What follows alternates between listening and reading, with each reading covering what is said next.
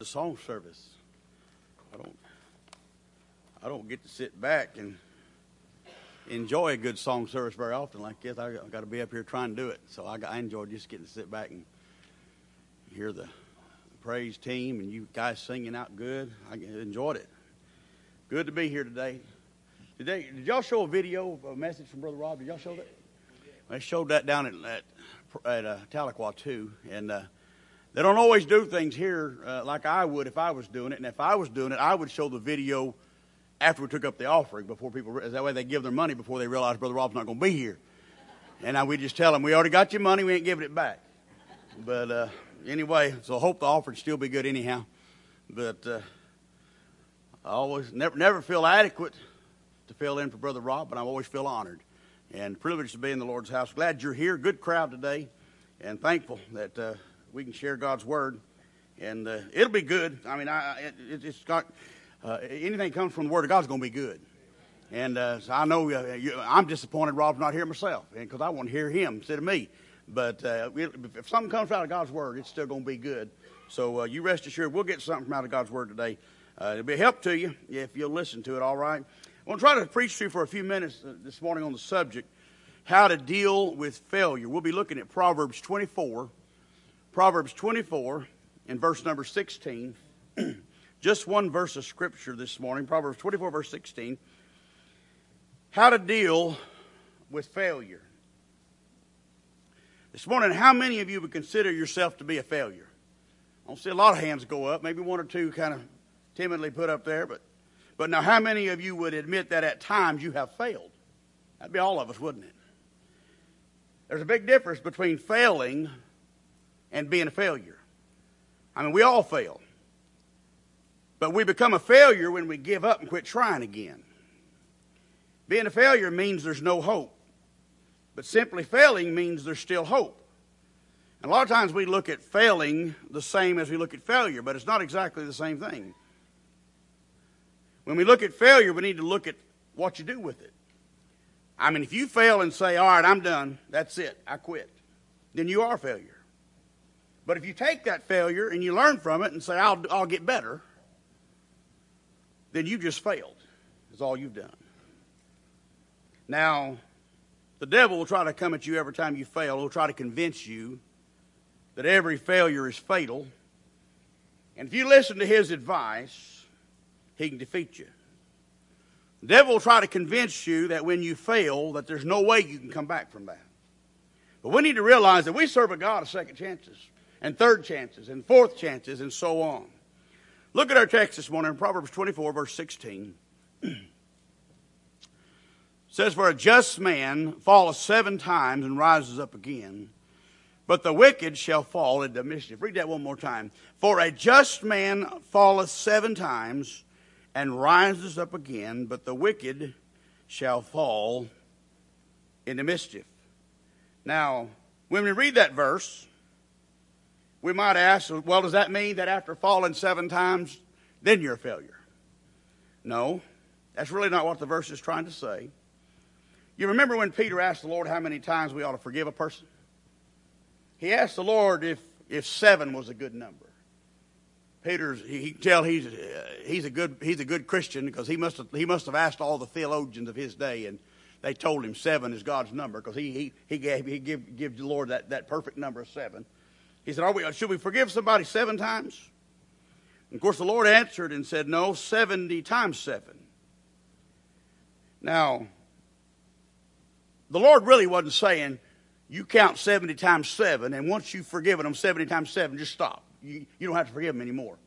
What he was really inferring there was if you start counting when you forgive somebody, if you really forgive them, by the time you get to the number of 70 times 7, by that time you've established a practice of forgiveness, and you're not even going to be counting by that point.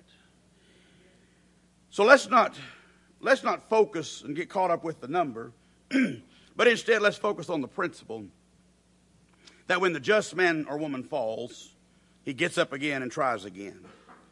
I want you to notice the contrast. We have on one hand the just. He says the just man falls and rises up again. But it says the wicked falls into mischief. So this morning, you're going to have to decide where you're at. You can't be both. You can't give up and be a just man. Many times we look at all failure as bad, and we try to say that we should avoid failure at all costs. And don't misunderstand me, I'm not saying that we ought to go out and look for ways to fail. But I will say this, if you've never failed, you've probably never done anything either. If you've never fallen on your face, then you've probably not ever tried to do anything for the Lord. I mean, don't we love our comfort zone? I mean, man, we have our little box, and as long as we stay in our little box, we know we're less likely to fail. But I'll also say this, but as long as we stay in our little box, we're not going to grow very much spiritually either.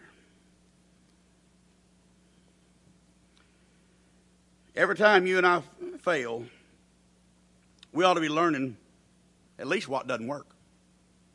And matter of fact, our failures that we learn from are really not failures, they're successes. Because it's helped us to learn. Matter of fact, sometimes God will use our failures to bring us to a higher level and bring us to a place with a better understanding of something because we've gone back and looked at that failure and we've learned from it. I believe it was Thomas Edison that I read about. He was working on inventing the electric light bulb, and he had tried somewhere around 1,000 designs of the light bulb, and all of them had failed so far. One of his friends that knew what he was working on and knew how many times he had tried and failed asked him, said, do you feel that those 1,000 failures have been wasted? He said, absolutely not. He said, I now know 1,000 ways it won't work. I mean, it's only failure if it fails and you just keep doing the same thing. I'm reminded of what I read about the man who many believe is probably the greatest basketball player of all time, Michael Jordan. And in high school, he was cut from the varsity team. He was placed on the JV. Now, what if Michael Jordan there in high school when he got placed on the JV, what if he had been like a lot of high school athletes today? What if he had got peeved? He'd told his mom and dad, well, I'm too good to be on the JV. I'm just going to quit.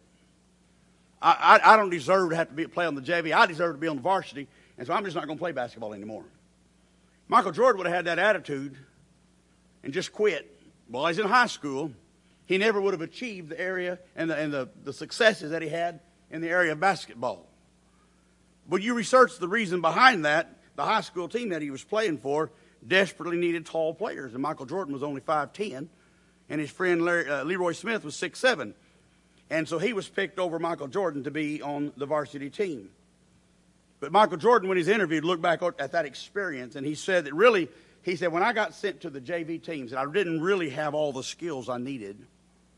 And by being forced to go back to the JV, it allowed me to work on those areas that I needed help with. And because of that, I became a better player. And because he did that, he went on to become the great success in the sport of basketball. We spoke about Thomas Jefferson a moment ago, and when he was in school, he wasn't considered very smart. And as a matter of fact, he was advised at one point that he needed to go into a field that highlighted his personality instead of his intellect because he wasn't considered very intelligent. It's two things life will teach you. It'll teach you that success is not constant. You're not going to constantly have success. I mean, people get used to now thinking they got to win all the time. You're not always going to win. And I know Cowboys and Sooners fans right now, so we just like to win sometime. You will at some point. But you're also going to learn that failure doesn't have to be fatal. I mean, it seems like Christians for the last few years, it seems like many times we have been on the failing end of things when it's come to political outcomes and when it's come to court cases and things that affect us as Christians. It seems like many times here lately we've come out on seemingly the wrong end. It'd be easy sometimes for Christians just to say, all right, well, we've tried, we just cannot win this battle, we quit. But no, as long as we're still trying, we're not defeated. As long as we're still trying to do what God wants us to do, we're not defeated. I mean, when you fall into some kind of sin, the devil he'll come at you and he'll say things like, well, if you really love God, you wouldn't have done that. If you was really saved, you wouldn't have done that. We got to learn to quit listening to that voice as he tries to discourage us, tries to get us to quit. Matter of fact, as a society, Many times we've been guilty of setting ourselves up for failure. I mean, we've made statements like, well, you can be anything you want to be if you just set your mind to it. Now that sounds good. And we say that a lot. The only problem with it is not true. There's some things you can't be no matter how much you set your mind to it. I mean, you look at me today, and I don't have to try to prove it to you to find out. I can't dunk a basketball. I probably couldn't have dunked a basketball in high school very well, but even though I was skinny, I was short. And I hadn't got no taller, but I have got wider. And so if I couldn't dunk a basketball in high school, I guarantee you I can't dunk a basketball right now. Unless you bring the goal down or you put something me jump off of. I'm not going to be able to dunk a basketball. There's a man that goes to the church that my wife goes to down by the house. And I guess he's probably in his late 60s, early 70s probably. But that man, he was born without hands. He's got arms down to about just past the elbow. And now if he listened to that, you can do anything you put your mind to it crowd, they might have told him, you can grow up and you can be one of those tower climbers and go up and change light bulbs on top of them 1,000-foot towers. Now he can do a lot of things. He's learned to do a lot of things. I mean, he's amazing to watch. He can drive a car. He can take that stub and he use those muscles. He can put a fork over it. And he can feed himself. I mean, there's a lot of things he can do. But there's going to be some things he can't do. But is he a failure? No, he's not a failure. You know why? Because he just kept trying. He learned things that he could do, and he made it work. Matter of fact, he does things that are very important. And he can't really, I don't really know who he works for. He really can't give us a lot of details, but he does work, even now, he still does work for like our intelligence agencies and some of the military operations. And he'll tell you that he's gone somewhere. He usually won't say where exactly what they were doing, but they send him on these missions overseas, and sometimes they just send him just set out somewhere and just kind of be a spy and to get him pick up intelligence for him. Because they look at him, they say, well, that guy, he's a handicapped guy. He's not any threat to us. They don't even suspect that he might be gathering intelligence for the United States. And then he can use a gun too. And back in the spring, they sent his team over, I believe it was to Afghanistan. They sent his team over there, and they got sent over to go take a couple of guys out. And they did. He wouldn't tell us who he took out or exactly where it was at, but I could put two and two together and about the timing of where his trip was and when his trip was. And just a few days later, the government announced they'd taken out one or two Al-Qaeda guys. And you know what? He'd have never accomplished all that if he had just said, you know what? I don't have any hands. I might as well just quit. There ain't nothing I can do. I'll just go let somebody take care of me. No, he found something he can do, and he went on, and he just kept going. Now, there's a book that I read at one point that it was called Doing the Hard Thing, and the author of that book says one of the biggest mistakes of the 80s and 90s was this self-confidence phase. He said young people were told that you can do anything you set your mind to it, but they weren't told that there's more to it than putting your mind to it. He says we created a group of people that are not as good as they think they are.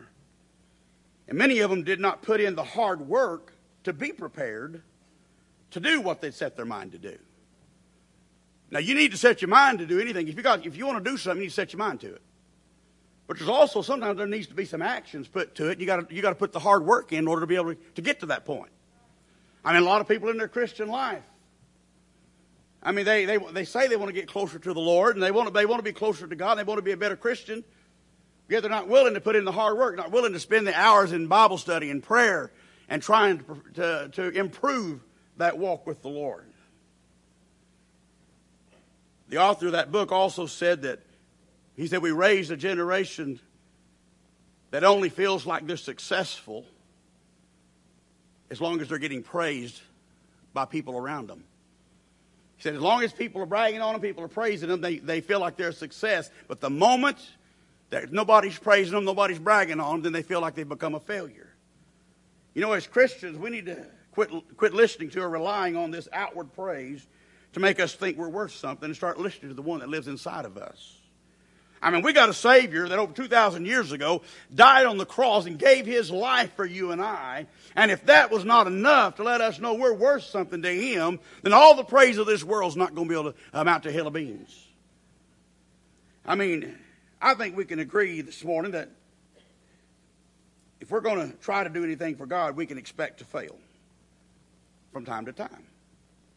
That don't mean we're not going to have some successes. But if you try to live for God and try to do something for God, there's going to be some times when you're going to fail. Now, when we expect something, we should prepare for it. Weather reports were calling for the possibility of severe weather on Friday, and all the way back to the beginning of last week, the schools began rescheduling some of the Friday night football games and rescheduled them to Thursday night in anticipation of that storm. You say, what were they doing? They were preparing. They were being prepared for the storm that was coming in. And I got a notice on my phone on Thursday afternoon about what the weather's going to be like on Friday. Why did they send that to me? So I could be prepared. So you might as well expect from time to time to fail. Did you know you can fail in baseball 70% of the time and still be in the Baseball Hall of Fame? You can succeed just 30% of the time and be in the Baseball Hall of Fame. Quarterback can complete his passes 60% of the time and considered a great quarterback. That means he fails 40% of the time. But you and I got to realize that when we fail, it's not fatal. It's not the end. We just need to get up and keep going for the glory of God. That's my introduction. Now I'll give you the message. Failure is common. Failure is common, man.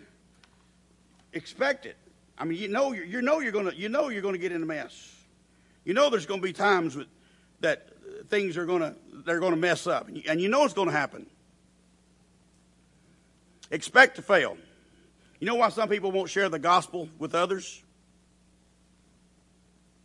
They won't share the gospel with others because they're afraid they'll fail in the presentation of the gospel. They're worried about trying to share the gospel message and making a mess out of their presentation. We need to realize that we serve a God that can do all things. People aren't saved because of our perfect presentation of the gospel. People are saved by hearing a perfect gospel. The Bible says faith comes by hearing, and hearing by the word of God. Now, praise the Lord, we had a young man, I would think he's probably maybe in his 20s. We had a young man that came to Brother Glenn and got saved after the service this morning, between the first service, second service in Tahlequah. Young man came to Glenn. Glenn and I were able to kneel down at the altar and hear that man ask the Lord Jesus Christ to come into his heart and be saved. I mean, you know, I wish I could say, man, he didn't come in the invitation, but he came between services and he got saved this morning because I preached such a great message on salvation. You know what? I didn't even mention salvation. So, number one, while I was preaching on getting over failures, the Holy Spirit may have been preaching to him about salvation. But number two, for him to get saved after a message that didn't even mention salvation indicates to me that probably somewhere along the line somebody sowed the seed. Somebody else sowed a seed in his heart about his need for salvation. And somebody else may have thought, well, I sowed that seed. I told him what Jesus did for him, tried to get him to accept Christ, and he wouldn't do it. They may be thinking, they might have thinking there's a failure because he didn't get saved at the moment they talked to him. You know what? They're not a failure. Number one, they're not a failure because you never fail by telling somebody the gospel, because God don't hold you accountable for what they do with it. He just holds you accountable for telling them. But number two, they're not a failure because even though they didn't get saved at that moment when they shared it, he still got saved later. Well, expect to fail. I know I've messed up plenty of times. And what if I quit every time I messed up? Man, there's been times I've got up to sing, my voice cracked, or forgot the words to a song. Man, I used to know all the keys. My family sang together, and I remembered all the keys of all the songs we're in. Nobody ever had to write them down or give them to me. But man, now I can't remember the keys of the song I'm playing right now sometimes. I mean, I messed up so bad sometimes. If I quit every time I messed up, I'd quit 4 or 5 times a service. I mean, you wouldn't believe how many wrong notes I hit on that piano when I'm playing it. I just try to hit so many of them that you won't hear the ones I messed up on. I mean, especially when I was a young preacher. Man, when I was a young preacher, I messed up so bad sometimes I just close my Bible and just say, stand on your head and bow your feet. Let's just go home. I mean, we all fail in areas of our life. I mean, how many of you parents would be honest enough to admit that there's been times when you failed as a parent? I know I have. Well, when you failed as a parent, did you just put your kids up for adoption and say, I can't do this? I know some people that probably should. But I know when I messed up, and I messed up plenty, I wasn't ready to just get rid of my kids. I can't do this. I just want to try again, try to do better. Try to improve. Expect to fail from time to time. How do you expect to fail? Number one, expect to fail because it's common. Everybody fails. The devil's going to try to convince you that nobody else struggles with failure. You're the only one. Everybody else has this perfect walk with the Lord, and you're the only one that's messing up. Simon Peter messed up on numerous occasions. Matter of fact, some of the heroes of our faith that we'll read about in the Bible, man, they made some big mess ups. Simon Peter failed to the point of denying even that he was a follower of the Lord Jesus Christ.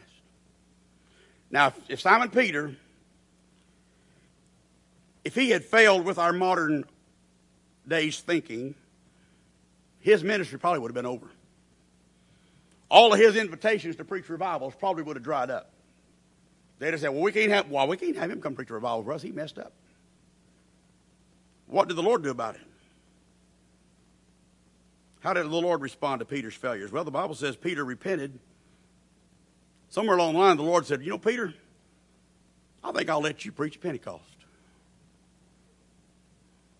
The Bible says that after Peter preached that day, about 3,000 people got saved. And that was after his failures. I'd say he still got used even after his failures. I want you to notice all of us Christians have something in common. That is that we've all failed. The only difference is some of us failed and gave up. Others failed and got up. And we became more determined to accomplish something for the glory of God. I want you to notice we can expect to fail because it's common. Number two, it's consistent.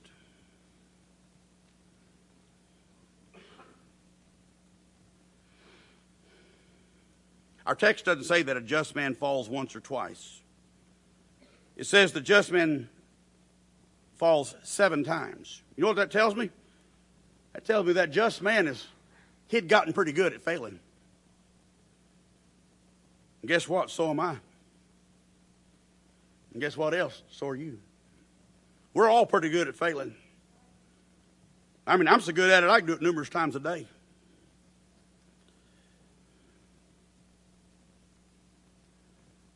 You ever seen somebody work themselves into a frenzy trying to keep from admitting that they failed?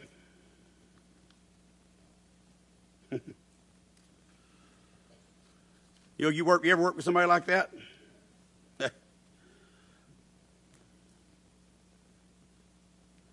I know I have. I like watching that. They got that new TV show. It's an old TV show, really. But it used to be Live PD. Now it's, I think, On Patrol Live or something like that. And them people, they'll stop those people and they'll get them. And they will, they're caught red-handed. The evidence is all out there. And they will work themselves into a frenzy trying to explain how that officer, no, I didn't do that. They might have them on camera just doing it. And they still try to act like they didn't do it. Man, I tell you what, I don't know about you, but I consistently fail. Happens all the time. Now, our text doesn't say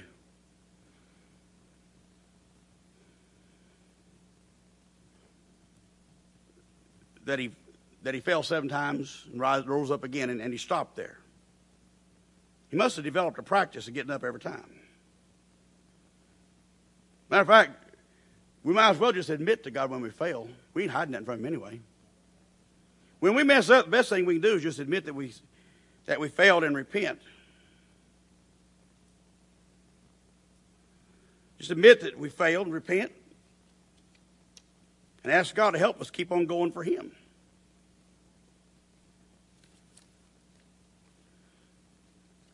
In spite of all of our failures, you realize sometimes it just takes one success story to outshine all those failures.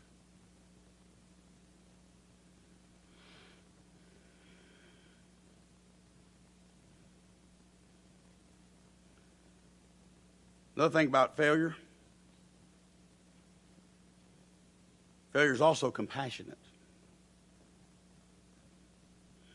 It's not just common and consistent, but it's compassionate. You say, well, preacher, I understand failure being common. I understand it being consistent, but how's failure compassionate?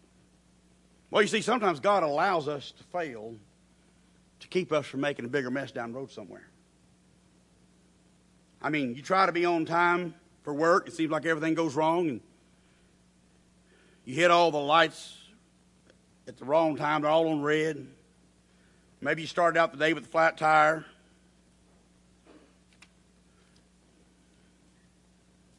You finally get going. You get down the road, and there you end up coming up on a wreck. What you thought was a failure of the start of your day might have been what kept you from being the one involved in that wreck. Looking back at your failures, how many times did God allow you to fail? Because if He'd let you just keep doing down the road you're on, you're going to make a mess. One of my cousins was a very good builder, building homes. Back in the 80s, during the housing boom, man, he started building a lot of houses. Man, he was making a lot of money. He was good at it, had a good crew, and man, he started making a ton of money building houses. Matter of fact,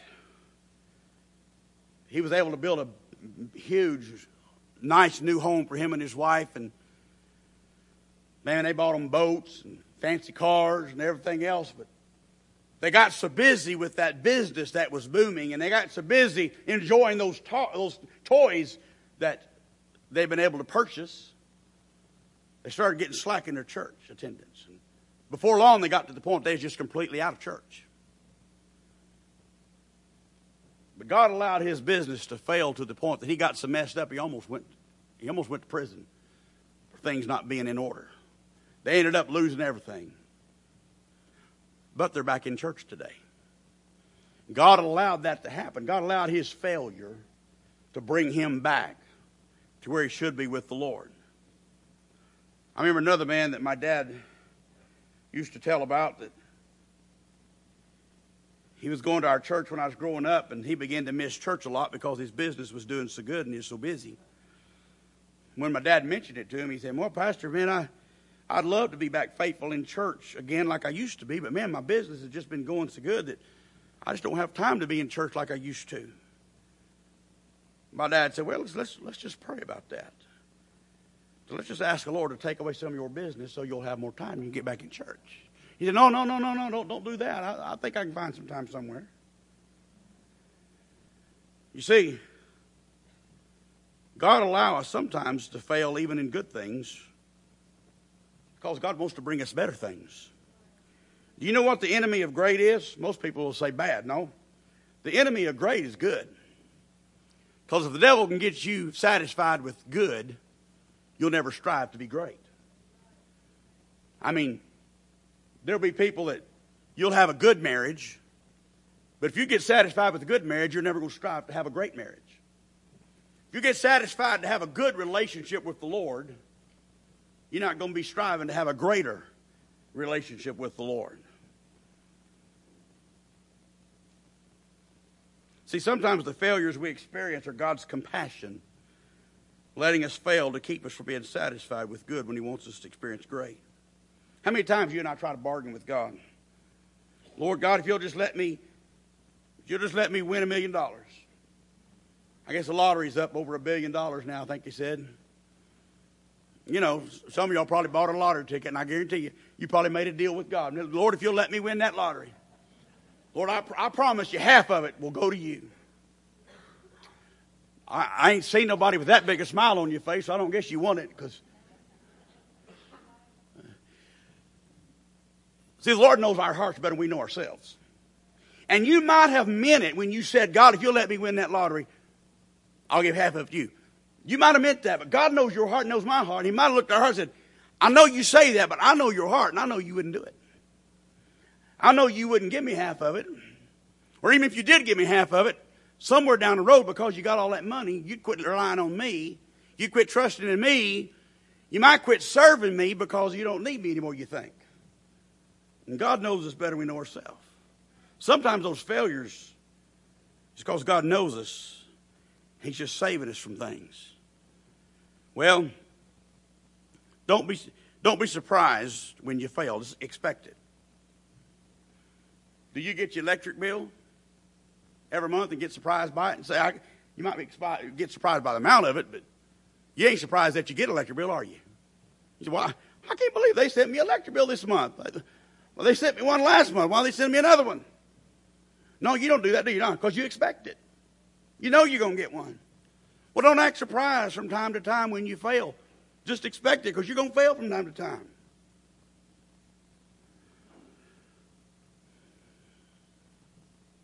You know, from time to time you're going to have it. Just expect it. Number two, learn from it. If you're going to learn from your failures, number one, learn honestly. What do we tend to do when we fail? Blame somebody else, don't we? If you failed a test in school, well, it's the teacher's fault. She just didn't explain it very good. Or the girl I was copying off of didn't study hard enough. I mean, we blame our failures on everybody else, don't we? Remember when you was doing math problems and the teacher would say, show your work? I was usually like, I don't want to show my work. Because I could see enough to get the answer off of her, but I couldn't see how she arrived at that answer. I never was good at math. Even in college, I did okay. I did okay with like business math, like money, I guess. But all that calculus and all that kind of stuff, that didn't make no sense to me. And I'll be honest with you, most of it I hadn't used to today. From the time I got out of school till now, I hadn't even used it. I know we got to learn it. You know why I didn't like to show my work? Because the teacher could look on there and see that, well, there's no way you could have figured it like that and got this answer. But the good thing about showing your work, if you honestly do try to do the work and you end up with the wrong answer, the teacher can sit down with you and go back over those calculations and go back and see, at this point is where you went wrong. This is it. This is what caused you to get the wrong answer. This is what caused you to fail. You know, we need to do that in our Christian life. When we have a failure, we need to go back over our steps that we've taken and say, at what point in what I did I reach that place that caused me to fail? I mean, you aren't going to learn from it if you don't go back and see where it was you messed up. Not going to learn from a failure unless you find out what you did wrong. But in all reality, if that failure teaches you something, you learn from it, it really wasn't a failure. It was a success. Now, if you're an adult today and you haven't learned that when you put your hand on a hot stove and it's going to burn you, I don't feel sorry for you. I mean, all of us have touched a hot stove or something, and when we was a kid, we found out it's hot, it's going to burn me. Most of us learned that. But if you're an adult today and you're still touching hot stuff and getting burnt, I might feel sorry for a kid, but I don't feel sorry for you. You should have learned that by now. I mean, a wise person is going to learn from their failures instead of continuing to make the same mistakes over and over. If you're going to learn from your failures, you're going to have to get honest with yourself about who you are. You're going to have to quit blaming somebody else all the time for your failures. Just admit where you messed up and learn from your experience. Get honest with God about who you are. I mean, we're saved sinners that are prone to sin, is what we are. Sometimes we'll try to say we want God to get honor from something that we're doing, but in all reality, if we'll search our heart, many times what we're doing, we're trying to get the glory ourselves. Are you one of those people you think the reason you can't succeed is because of all the idiots you work with? I mean, you can't get a promotion because nobody realizes just how valuable you are. You may end up being like the guy that got called into the boss's office one day, and the boss said, well, I don't have any idea how we're going to be able to get by here without you, but starting tomorrow, we're going to find out. They say, I don't know if it's true or not, they say these are direct quotes from employee evaluations. It said, since my last report, this employee has reached rock bottom and has started to dig. His men would follow him anywhere, but only out of morbid curiosity. I would not allow this employee to breed. Works well under constant supervision and cornered in a trap. When he opens his mouth, it seems that this is only to change whichever foot was previously in there. He would be out of his depth in a parking lot puddle. This young lady has delusions of adequacy. She sets low personal standards, then consistently fails to achieve them. This employee should go far, and the sooner he starts, the better. This employee is depriving a village somewhere of an idiot.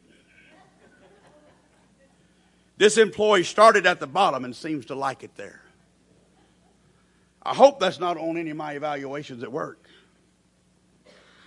But I guarantee you, if those were real evaluations, if you were to go back and ask those people that were being referred to there in those evaluations, I guarantee you, every one of them probably thought they was one of the best employees the company had. They would not admit that they was that person that was being evaluated there. Romans 12, verse 3 says we should not think more highly of ourselves than we should. Some of you are probably sitting there thinking, well, he's not preaching to me this morning because I hardly ever fail. Let me talk to your wife for a few minutes. I bet we'll get a more honest picture about your failures. If you're going to learn from your failures, you're going to have to learn honestly. Then number two, you're going to have to learn humbly. Humility is not a word that we like to hear. One reason is many of us don't learn from our failures is because we're not as good as we think we are. I'd rather see somebody that messes up a lot but admits their failures and learns from them than I would somebody that messes up a few times but doesn't realize and admit it those few times they do mess up. We need to realize this isn't about us, it's about the Lord. And if we can't get corrected when we mess up, then we're not ever going to get better. It's the truth on the job, it's the truth in the church. I mean, we'll never grow in our Christian walk with Christ if we can't take correction from the man of God or the Word of God. If we're going to learn from our failures, we're going to have to admit that there's people that know more than we do. Especially us men, that's hard for us to admit that somebody might know more than we do. And there's some experts in their field here today in this crowd. I mean, there's some people that you're experts in the field that maybe you work in or you have worked in. But I will dare to say today that every one of us here today, in whatever field it might be, that we think we're an expert, I guarantee you, there's somebody in the world that knows more than we do. Sometimes a failure causes us to have to go to somebody and ask for help and admit that we don't know everything.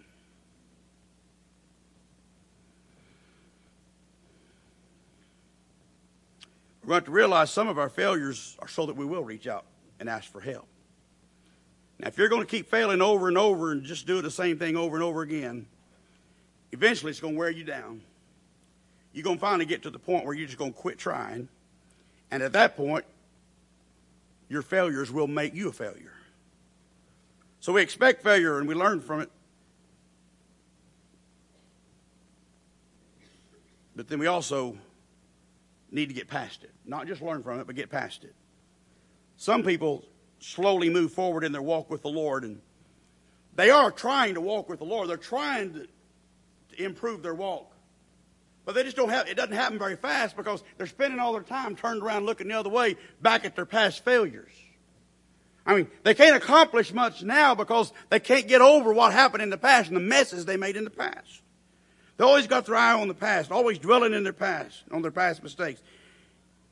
How do we get past our failures? Number one, it takes persisting. Sometimes after failure, we just have to take the time to determine God's will. Sometimes we're going to find that God allowed failure because we was headed down the wrong road. We was going the wrong direction, and God allowed failure to keep us from making a big mess. So you got to find out, Lord, is there something I need to do? Is there some correction I need to make? But then sometimes we examine our heart, we examine our walk, and God will reveal to us that No, you were going the right way and you were doing the right things, but the devil threw up a roadblock in your path to cause you to fail because he wanted to try to get you to quit. And if that's the case, then you just need to tell the devil, no, you're not getting me down. You're not going to discourage me. I serve a God of second chances, third chances, fourth chances. I'm going to get up and try again. Our text verse this morning describes a man that's consistent in his walk with God. He falls down, gets back up, falls down, gets back up, falls down, gets back up. So he's established that pattern of failing and getting back up, failing and getting back up. Man, it seemed like my mom and dad, of course, they were from that greatest generation, as we called it. My dad, of course, served in World War II. A lot of people around that age, a lot of them people, man, they met and knew each other like 2 days and got married. And some of them have been married 60-something years. Brother Leon and Miss Georgia down there at Tahlequah, they've been married 65 years. Now, do you think in 65 years that Brother Leon and Miss Georgia, do you think in 65 years that neither one of them has failed? I guarantee you. They've had some failures. Anybody's been married longer than 20 minutes has failed somewhere along the line. But those people back then that someone, like I said, I mean, nowadays you can date somebody 7 years and your marriage not last 7 months.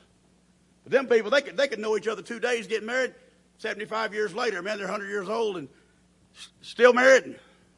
You know why? They were persistent. They determined that no matter what, we love each other and we're going to stay together through thick and through thin and we're going to make this work. And some of you need to do that in your Christian life. You need to decide, God loves me, I love Him, I've got Him with me, and I'm just going to be persistent. It doesn't matter how many times I get knocked down, I'm just going to keep on walking for Him. Not only persisting,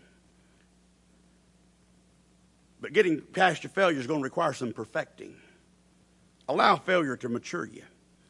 As you fail, learn from it and let it make you more like Christ and help it move you closer to Him.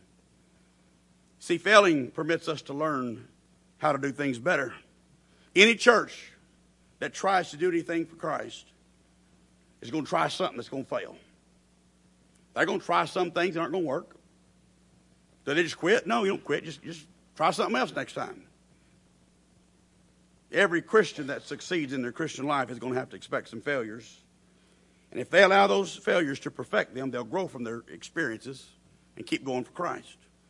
Getting past your failures is going to require persistency, perfecting. Last of all, it's also going to produce proving. When we fail, yet we still get up and keep going, we're proving our trust in God. When you fail, but yet by God's grace, you get up and keep trying for Him, you're showing God and you're showing those around you that I still trust God. I still believe that in spite of my messes, God can still make my mess into a masterpiece. God can still do something with me. I mean, we got too many Christians today that they quit if things don't go their way. Man, I don't know about you, but I want to be that kind of Christian that the devil's going to have to try real hard to knock me down. If he does knock me down, he can't keep me down. Matter of fact, if we're not only proving our trust in Him, but we're also proving the faithfulness of God. When you get back up and you just keep on trying, keep on going, getting past your failures, you're proving God's faithfulness.